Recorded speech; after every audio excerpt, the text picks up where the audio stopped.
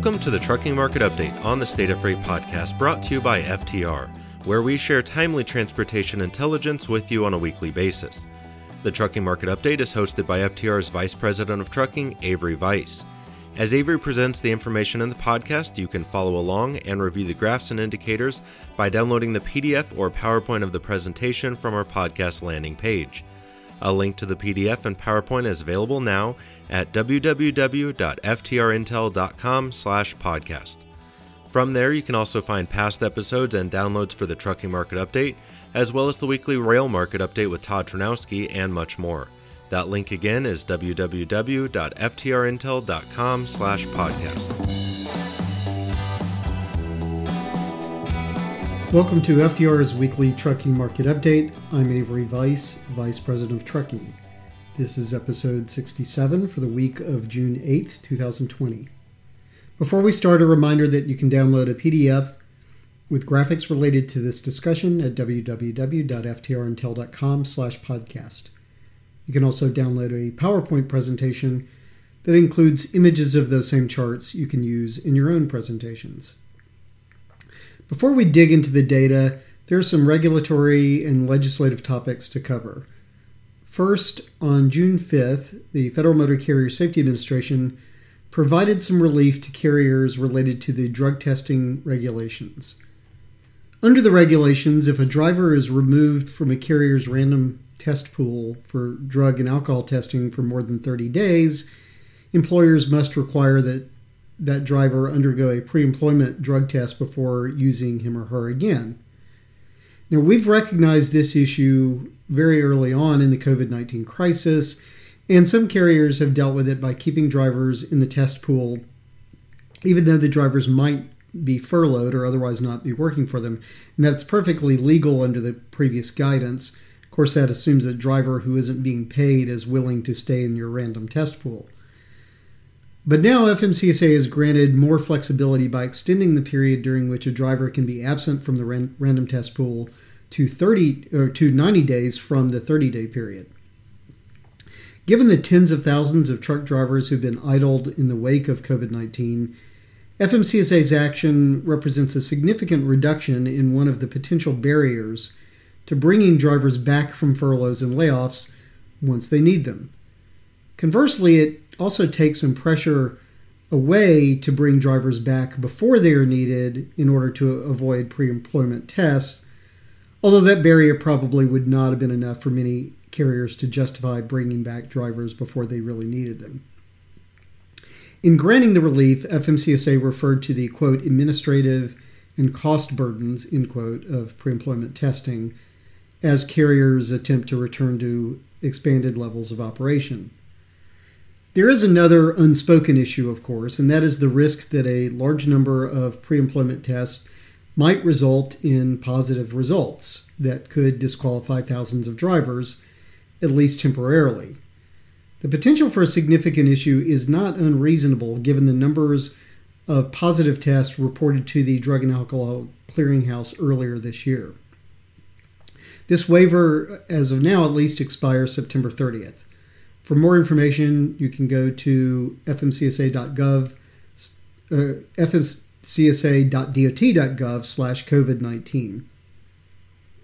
The second issue I want to talk about is President Trump on June 5th signing into law a bill, which is H.R. 7010, that grants flexibility in the rules that Congress had initially set for the Paycheck Protection Program, or PPP. And that's the program that provides forgivable loans to businesses with 500 or fewer employees. The legislation expands the forgiveness period for expenses to 24 weeks. It allows non-payroll expenses for loan forgiveness for up to 40% of the loan proceeds. It extends the PPP loan terms to 5 years. It ensures full access to payroll tax deferment for businesses that also take PPP loans. And it extends the rehiring deadline through 2020. For information on this legislation, you can go to congress.gov and search H.R. 7010. Finally, the Democratic leadership of the House Transportation and Infrastructure Committee last week unveiled transportation legislation that would replace the FAST Act, and that expires on September 30th. Although the key impetus for the bill is the need to continue funding authority, what's controversial, of course, are the legislative provisions. Among other things, Title IV of the bill includes a provision that would require DOT to evaluate the impacts of exemptions before finalizing the recent changes to hours of service rules, and it also establishes stronger reporting requirements for carriers using exemptions. Title IV also would mandate rulemakings requiring automatic emergency braking systems in newly built commercial motor vehicles and stronger rear underride guards for newly manufactured trailers. Another measure in the bill would create a truck leasing task force to examine lease and lease purchase agreements commonly made available to truck drivers and the impacts of these, quote, captive, end quote, leases on driver pay.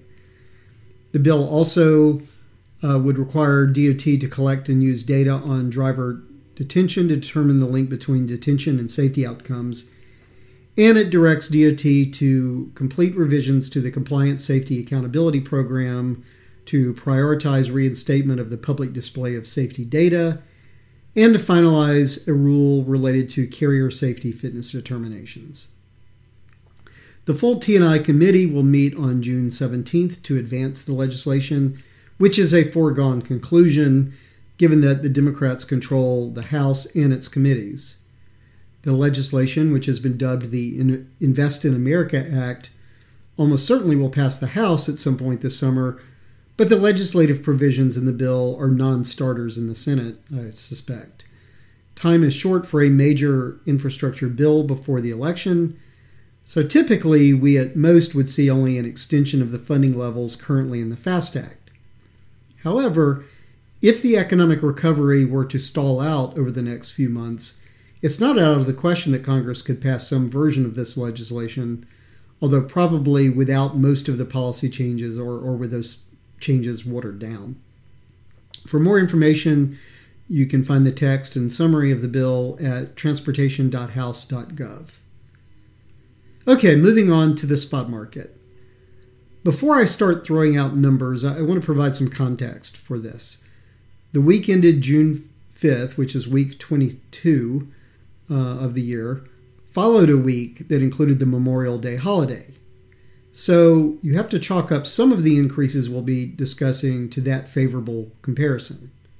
Also, last year, and in several of the years in the past 5 years, Memorial Day fell in week 22. So when we compare the most recent week's results, which of course did not include Memorial Day, to those prior years, there will be some skewing there as well. That said, we are starting to see some solid results in absolute terms as the U.S. economy continues to emerge from strict lockdowns over the COVID-19 pandemic.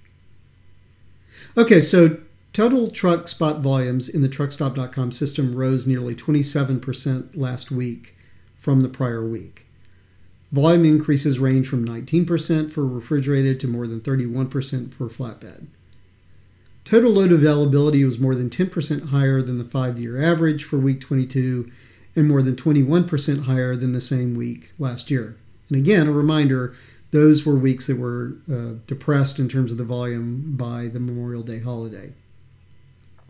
Dry van spot volumes were up nearly 21% over the previous week. Load postings are about 7% above the 5-year average for week 22 and about 18% above the same week last year. Dry van volumes were higher in week 22 than they've been all year, except for the first week of the year and the 3 weeks of the grocery restocking phase that we saw in March. Refrigerated volumes rose 19% in week 22 after a drop of more than 13% in week 21. Volumes are about 11% above both the 5-year average and the same 2019 week. Load volumes in week 22 were close to the volumes that we saw posted in February on an absolute basis. Flatbed posted the strongest week-over-week growth at more than 31% after a slight dip in the prior week. Volumes are up 11% from the 5-year average for the week, and they're almost 32% higher than week 22 of last year. Flatbed volumes have yet to match those in February and early March, but they are as strong or stronger than volumes recorded prior to the February surge, which has a lot to do with residential construction at that time. Spot rates were higher in week 22, though not by much. The broker posted rate per mile excluding fuel surcharge was up 2.5 cents. Rates are up about 34 cents below, or at about 34 cents below the 5-year average and about 7 cents below the same 2019 week. While loads are more than 21% higher in week 22, as I said earlier, year over year, rates were nearly 4% below the same 2019 week. Drive-in rates rose about 5.5 cents and are about 24 cents below the 5-year average and about a penny below last year's rate. Refrigerated rates were up nearly 2 cents and are nearly 10 cents above last year's rate, although reefer rates are still about 17 cents below the 5-year average. Flatbed rates also increased just under 2 cents. They are about 27 cents below the 5-year average and about 12 cents below last year. As I mentioned at the beginning of this discussion, week 22 benefited from some favorable seasonal comparisons. That ends next week, and week 23 has been a very strong week in the spot market in recent years because of the Commercial Vehicle Safety Alliance's 3-day International Road Check inspection event, which occurred during that week. Now, that week would have been a month earlier this year, but it ultimately was canceled altogether. June in general is a strong month for the spot market, so these strong prior year comparisons will be harder to maintain. Okay, let's talk about petroleum and diesel prices. Crude prices have recovered to almost where they were just before the U.S. began to see a drop in activity due to COVID-19. But the virus had exerted downward pressure by then already because of the virus in China and the impact it had had on demand. The price of a barrel of West Texas Intermediate crude closed on June 5th at just under $40, which is the highest price since March 6th. Even if you exclude the unprecedented negative crude price on April 20th, crude prices have recovered about $30 a barrel since the trading session that immediately followed that bizarre event. Not surprisingly, diesel prices were up for the week, though not by much. The national average price of on-highway diesel rose 1 cent to $2.39.6 during the week ended June 8th. It's only the second increase this year after a smaller one a couple of weeks ago. I said this 2 weeks and I was partially wrong, but it does seem like diesel prices have bottomed out. I was only partially wrong because the price of diesel was down during the week ended June 1st, but it was down only by the amount that it had risen the week before, so it didn't go any lower. Okay, moving on. Let's talk about the labor market, starting with the first-time claims for unemployment benefit data that we've been talking about every week. That totaled almost 1.9 million on a seasonally adjusted basis for the week ended May 30th, which is quite a lot for being 11 weeks into this. The latest figures bring total seasonally adjusted claims over the past 11 weeks to nearly 43 million. The unadjusted number of claims, which is the absolute number, is about 3.4 million below that, so it's a little bit under 40 million. Also increasing was the number of Americans continuing to receive unemployment benefits, which rose by 649,000 during the week ended May 23rd. This data does lag initial claims data by a week. This increase was surprising because the week before that, continued claims had fallen by almost 4 million, and we had assumed that the number of people continuing to receive claims would continue to fall as the economy steadily reopened. However, the reversal in that trend wasn't any more surprising than the increase in payroll employment during May, as reported by the Bureau of Labor Statistics on Friday. BLS said the economy added back 2.5 million of the nearly 22 million jobs that had been shed during March and April. We had expected modest additional job losses for several reasons. First, the data collection period for May was the middle of the month, which was early in the recovery from lockdowns, while the April period had likewise ended in the middle of that month when it appeared employers were still reducing payrolls. Also, the peak of continued claims for unemployment was the week immediately prior to the data collection, and it was millions above the figure 4 weeks earlier, which would have been the period for the April collection. Finally, 2 days before the monthly jobs report, payroll processing firm ADP had estimated that the economy had shed 2.8 million jobs in May. Although it's not unusual for BLS and ADP to differ somewhat in their monthly reports, in April both had reported more than 20 million jobs lost. So it was surprising to see such a dramatic gap between those two reports, which do, by the way, have the same collection period. It could be that the BLS report came in just in time to capture a positive swing. As I noted earlier, we had seen a reduction in continued unemployment claims of nearly 4 million for the week ended May 16th, and that was the week during the BLS data collection. Leisure and hospitality, which had taken by far the biggest hit in job loss during March and April, represented nearly half of the net job gains in May, adding more than 1.2 million payroll jobs. Construction was second in job growth at 464,000, restoring nearly half the jobs it had lost in April. Other big gains included healthcare and social assistance, which was up 391,000, and retail trade, which was up 368,000. Manufacturing added 225,000 payroll jobs. In contrast to April, when almost all industries lost jobs, only about a third of U.S. industries lost jobs in May. The largest job loser by far was local government, which was down 487,000, primarily due to continued school closures. We are seeing some big swings here, so it helps to look at where things stand now relative to the last good month for employment, which was February. Overall, payroll employment is down 19.5 million. Accommodation and food services is the hardest hit sector and remains down by 5.7 million jobs, even with the return of 1.2 million jobs in May. Retail trade is down 2 million. Healthcare and social assistance is down 1.9 million. By the way, although the May payroll job levels were 2.5 million above April, something that got very little attention is the downward revision of April's initial payroll employment levels by 669,000. Normally, that would be a huge revision, but it is barely noticed when we're talking about millions of jobs lost and added in a single month. But it does mean that relative to what BLS had initially reported last month, payroll jobs are actually up by 1.8 million, not 2.5 million.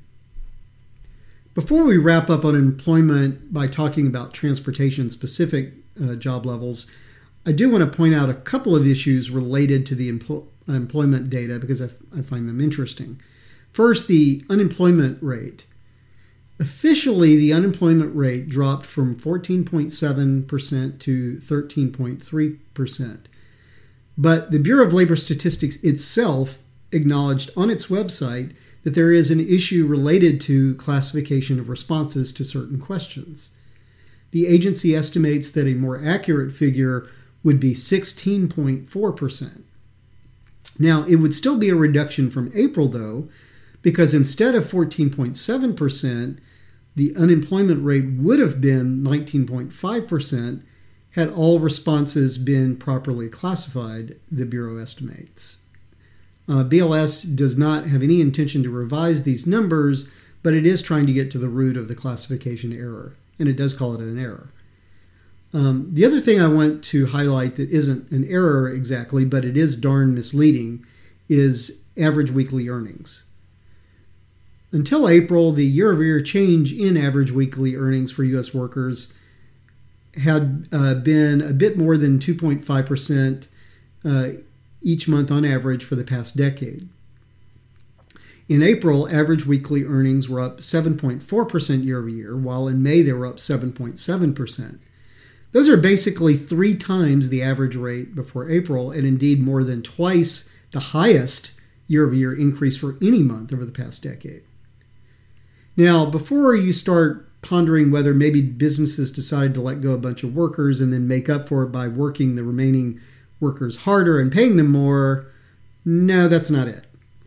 Average weekly earnings are up because much of the job reductions related to COVID-19 were, and in fact disproportionately were in the ranks of lower paid workers. So in other words, it's just badly skewed data that isn't wrong, it's just meaningless. Okay, so in April, for hire trucking shed 89,800 payroll jobs, which is a revised figure. And that's 5.9% of trucking employment. In May, trucking payrolls fell by another 1,200. It's a tiny number, but it is still a reduction. Since February, trucking payroll employment has fallen by 95,700, or 6.3%. On the other hand, couriers and messengers, or what we would call parcel and local delivery, added 12,100 jobs in May. And in fact, it was one of only 3 U.S. industries to add any jobs at all in April. The parcel and local delivery sector has had only one negative month, which was February of this year, since February of last year. And since February, the sector has added 17,900 jobs, or 2.1%. Finally, in last week's podcast, we talked about the bottom line export and import trends for April and talked about how goods exports were down much more sharply than goods imports. Now we have country-specific data, and it's pretty interesting. Trade with all but 6 of our 20 largest trading partners was down in April year over year. 4 of those, France, Mexico, India, and Canada, were down more than 40%, while 3, Belgium, Brazil, and the United Kingdom, were down more than 30%. Trade with China, while down year over year, was down only 6.8%, which probably has to do with both the fact that China was one of the first countries to begin emerging from COVID-19 and, probably more to the point, because prior year data was already very negative because of the trade war. Among the countries with growth in April, only 2 were double digits. Singapore at 17.5% and Switzerland at 90.3%. Yes, that's 90.3% growth. If we look at trade in the first 4 months, the picture is similar with just 8 of the top 20 up in trade year over year. And the biggest gainer was Switzerland at 35.1%, more than double the next largest gain of 15.5%, which was in trade with Ireland. The trade in goods with Switzerland obviously jumped out to me as something extraordinary and worth investigating. I mean, Americans probably have been eating more chocolate and cheese over the past 3 months, but not that much more, and probably not much of it was from Switzerland anyway. It turned out to be a little harder to get to the heart of this matter than I thought, but I did eventually find a Reuters article from May 26th that reported that Swiss exports of gold to the U.S. totaled 111.7 tons, by far the largest amount on record. By the way, this is a great opportunity to remind you that the Census Bureau trade data we discuss each month is based on dollar value and isn't a measure that translates very well into transportation volumes. In this case, the entire export volume of the largest export commodity of the U.S.'s fastest growing trading partner could be carried in just 3, 4, or 5 tractor trailers, depending on distribution. Actually, it probably would fit into a single trailer, but obviously if you were hauling a truckload of gold, aside, of course, from being heavily armed, you most definitely would gross out before you cubed out. So that's it for this week's podcast. Let's recap. FMCSA provided some enforcement relief related to pre-employment drug testing. Congress enacted some flexibility in the Paycheck Protection Program. House Democrats introduced a new transportation bill with some controversial provisions. Spot market load volumes were sharply higher. Crude prices recovered to nearly $40 a barrel. Diesel prices were up 1 cent. First time and continued unemployment claims were up in the latest week. The U.S. added 2.5 million payroll jobs in May, but remains down nearly 20 million jobs since February. Trucking payrolls slid slightly, but payroll and parcel and local delivery was up strongly. And trade with Switzerland far outpaced major U.S. trading partners due to imports of gold into the U.S. So that's it for FTR's Trucking Market Update, episode 67 for the week of June 8th, 2020. As always, you can download PDF and PowerPoint files accompanying this discussion at www.ftrintel.com/podcast. Thanks for listening, stay safe, and we hope you will join us next week.